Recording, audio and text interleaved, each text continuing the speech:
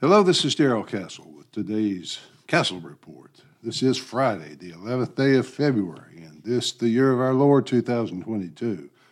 And today I'll be talking about the Canadian truckers' protest, specifically from the standpoint of how the leadership of Canada reacts to people who disagree with them. I realize I'm late to this party, but I still would like to put in my 2 cents worth on the topic. The Castle Report was off the air last Friday because of Joan's illness, so I appreciate all the prayers and the well wishes you sent my way. She's doing much better now that she is 2 weeks into the COVID symptoms. Basically, she's just very tired, but she hopes to return to work next Monday. After 44 years of marriage, I'm grateful for the old girl, so I guess I should try to take care of her for all she's meant to my life. You probably all know the story of the Canadian truckers by now. I'm sure you've seen the videos, just like I have, thousands of trucks lining the highway in Canada for 50 miles, all rolling into the capital city of Ottawa. The truckers decided to protest vaccine mandates that were affecting their ability to work and feed their families. The mandates also imposed by the U.S. government, not just the Canadian government. The difference is that the U.S. mandates imposed by the Biden administration restricted all Canadians from crossing into the U.S. without vaccination. And the Canadian mandate restricted their ability to work at all.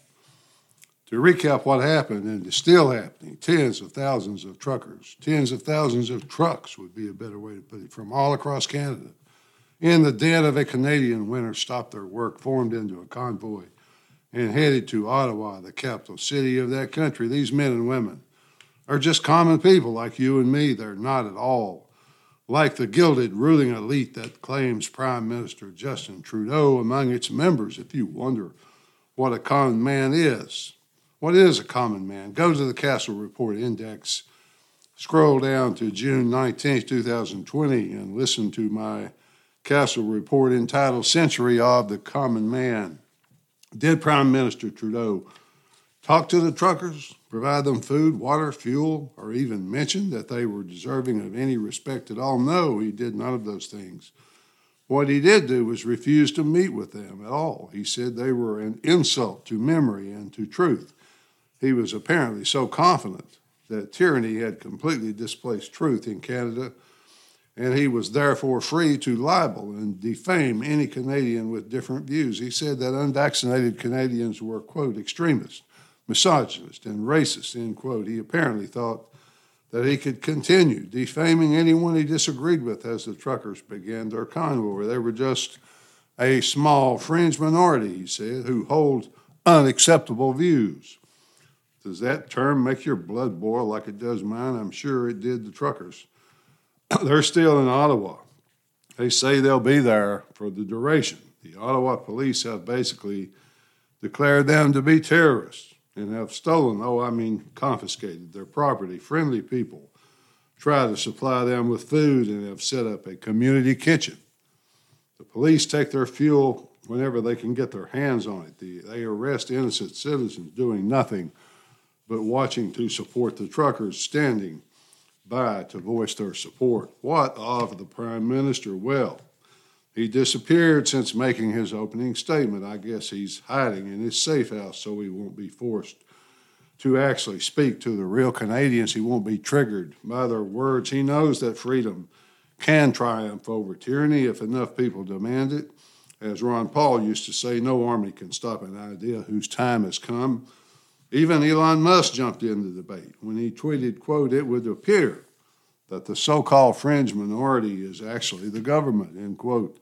These events are an indication that the mandates are not about health or safety at all, but instead they're about control. You will obey me. You will obey me, our elite rulers tell us. Obey or suffer the consequences. Well, these truckers have decided to suffer the consequences rather than surrender like sheep in their passivity. So, who is this man, Justin Trudeau? What are his qualifications to hold the office of Prime Minister of Canada? Other than the fact that he was elected by a majority of Canadian voters, he has only one qualification, and that is he is the son of former Prime Minister Pierre Trudeau. Pierre was of military age during World War II, but declined to serve. He built his fortune and his political career at home While Canadians were dying on the battlefields of Europe, Pierre was apparently a devout communist, never met or even heard of a murderous dictator he didn't love. He went to the Soviet Union to participate in the great achievements of Joseph Stalin. He wrote glowing praise of Mao's regime in China. He had a relationship with Castro and visited with him in Cuba. Some of the praise he heaped on Stalin was about new Russian cities built from the rubble of the Great War, but he never mentioned, perhaps he didn't know, about the many thousands of slave laborers who died building those cities. Justin, at least to me, seems to have nothing to recommend him to Canadians except he follows in his father's communist footsteps. What, I wonder, is his own merit, his own achievement? He has no scholarly achievement, no publications to his name, no business experience, but he is an accepted legacy member of the global ruling elite and therefore protected. For example, as a young man, he often appeared in blackface and sang the Harry Belafonte classic, The Banana Boat Song. He now says he considers that racist, but no resignation, no groveling apology. He's also free to call the truckers racist because one truck once apparently flew a Confederate flag. Back to the present, folks, and the truckers who have had just about enough of Justin Trudeau. When the working people of Canada came to the end of their rope, when they take to the streets in peaceful, even respectful protest, the Prime Minister of a once great nation smears them with lies. The police threaten them with false arrest and steal their property. The police in Ottawa would most likely arrest them except for the fear of public outrage. The people of Canada seem overwhelmingly in support of the truckers. It was reported that when a police order went out to tow the trucks away, not a single towing company in Canada would do it. And the police have no such tow trucks. The truckers, to me, are today's version of the ship workers of Gdansk, Poland in 1980. Come to think of it, that explains Pierre Trudeau's disdain for Poland, especially the Solidarity movement. He chose the Soviet communists over the Poles who were risking their lives for freedom. This is also reminiscent of Gandhi's popular uprising that drove the British Army out of India. The truckers are conducting a peaceful protest and work stoppage just as Gandhi did in India. In a famous quote from Gandhi, when the commanding general of the British Army asked him, quote, "Surely, Mr. Gandhi, you don't expect us to just march out of India?" Gandhi replied, "Yes, that's exactly what I expect, and you will march out too, because 150,000 British cannot control 350 million Indians without their consent. You shall not have their consent." Folks, they can take a lesson from that today. Today, we see a similar pattern, but in some ways a reverse pattern.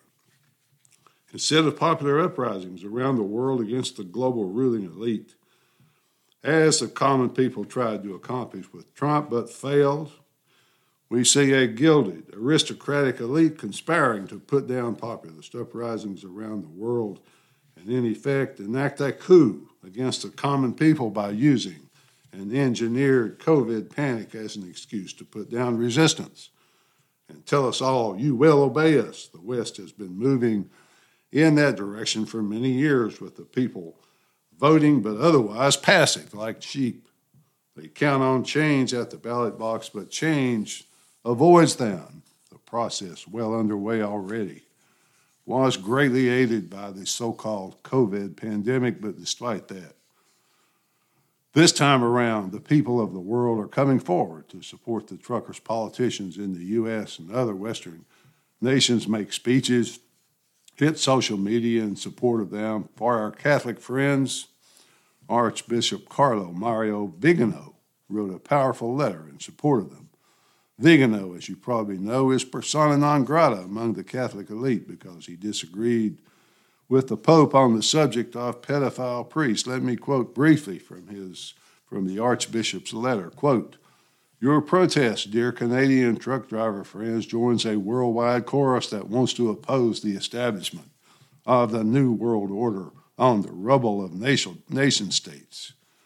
Through the Great Reset, desired by the World Economic Forum and by the United Nations under the name of Agenda 2030, and we know that many heads of government have participated in Klaus Schwab's School for Young Leaders, the so-called global leaders for tomorrow, beginning with Justin Trudeau, Emmanuel Macron, Jacinta Ardern, and Boris Johnson. Before that, Angela Merkel and Nicolas Sarkozy and Tony Blair, end quote. For this report, I'm more interested in the views of the non-elite than the elite, the non-elite. Those people who work to feed their families, who get their clothes dirty in their work. What do they think? Who do they support? Do they support the junior communist prime minister? Or could they possibly hold unacceptable views similar to the truckers? GoFundMe recorded $10 million in gifts to the truckers from the non-elite across the world. GoFundMe was so concerned about the unacceptable views of the recipients, they tried to steal the money. International outrage forced them to return the money to the donors. They would not give it to the truckers. Another site, whose name escapes me right now, said that it would be glad to accept donations for the truckers, and so far has raised in excess of $4 million. That money will buy a lot of fuel, a lot of food. It will allow the truckers to stay in Ottawa for a while. Canadian officials are not excited about the donations from working people across the globe going to their enemies, responding to the voices of support like Donald Trump and Republican politicians. Canada's Safety Minister, Marco Mendicino, said, "We're Canadian. We have our own set of laws. We will follow them." Florida Governor Ron DeSantis, Texas Attorney General Ken Paxton tweeted that their states would investigate GoFundMe after that platform refused to give the truckers their money. I suppose the truckers' views were unacceptable, and that justified an elite company's theft, or at least breach of trust, breach of contract. The Canadian Safety Minister explained to the rude Americans that Canada had its own laws. They should basically just shut up and mind their own business. In conclusion, folks, any justification for the vaccine mandates is passed as more and more nations, provinces, states abandon them. For Trudeau to abandon them would be an embarrassing loss of face and of control, and would bruise his fragile ego. The ruling elite are parasitic. They produce nothing. They add no value. They will permit no dialogue because they hate and fear the dialogue that liberates, perhaps worse for the rest of us, is that those around the rulers, whether prime minister, president, or dictator, know what the ruler wants and how he sees the rest of us, and so they find a way to make all the information that comes his way reflect those views. If he wants a lockdown, even though it makes no sense and is in fact harmful, his revered doctors and scientists will spin information to make his idea look good. Finally, folks, is this the start of a worldwide movement where we will see trucker convoys across the world and the tyrannical elite eventually forced from power, or at least concede some freedom to the non-elite? I pray that it is so.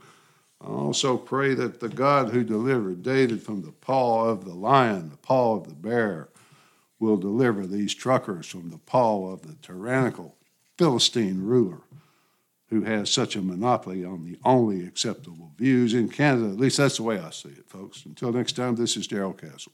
Thanks for listening.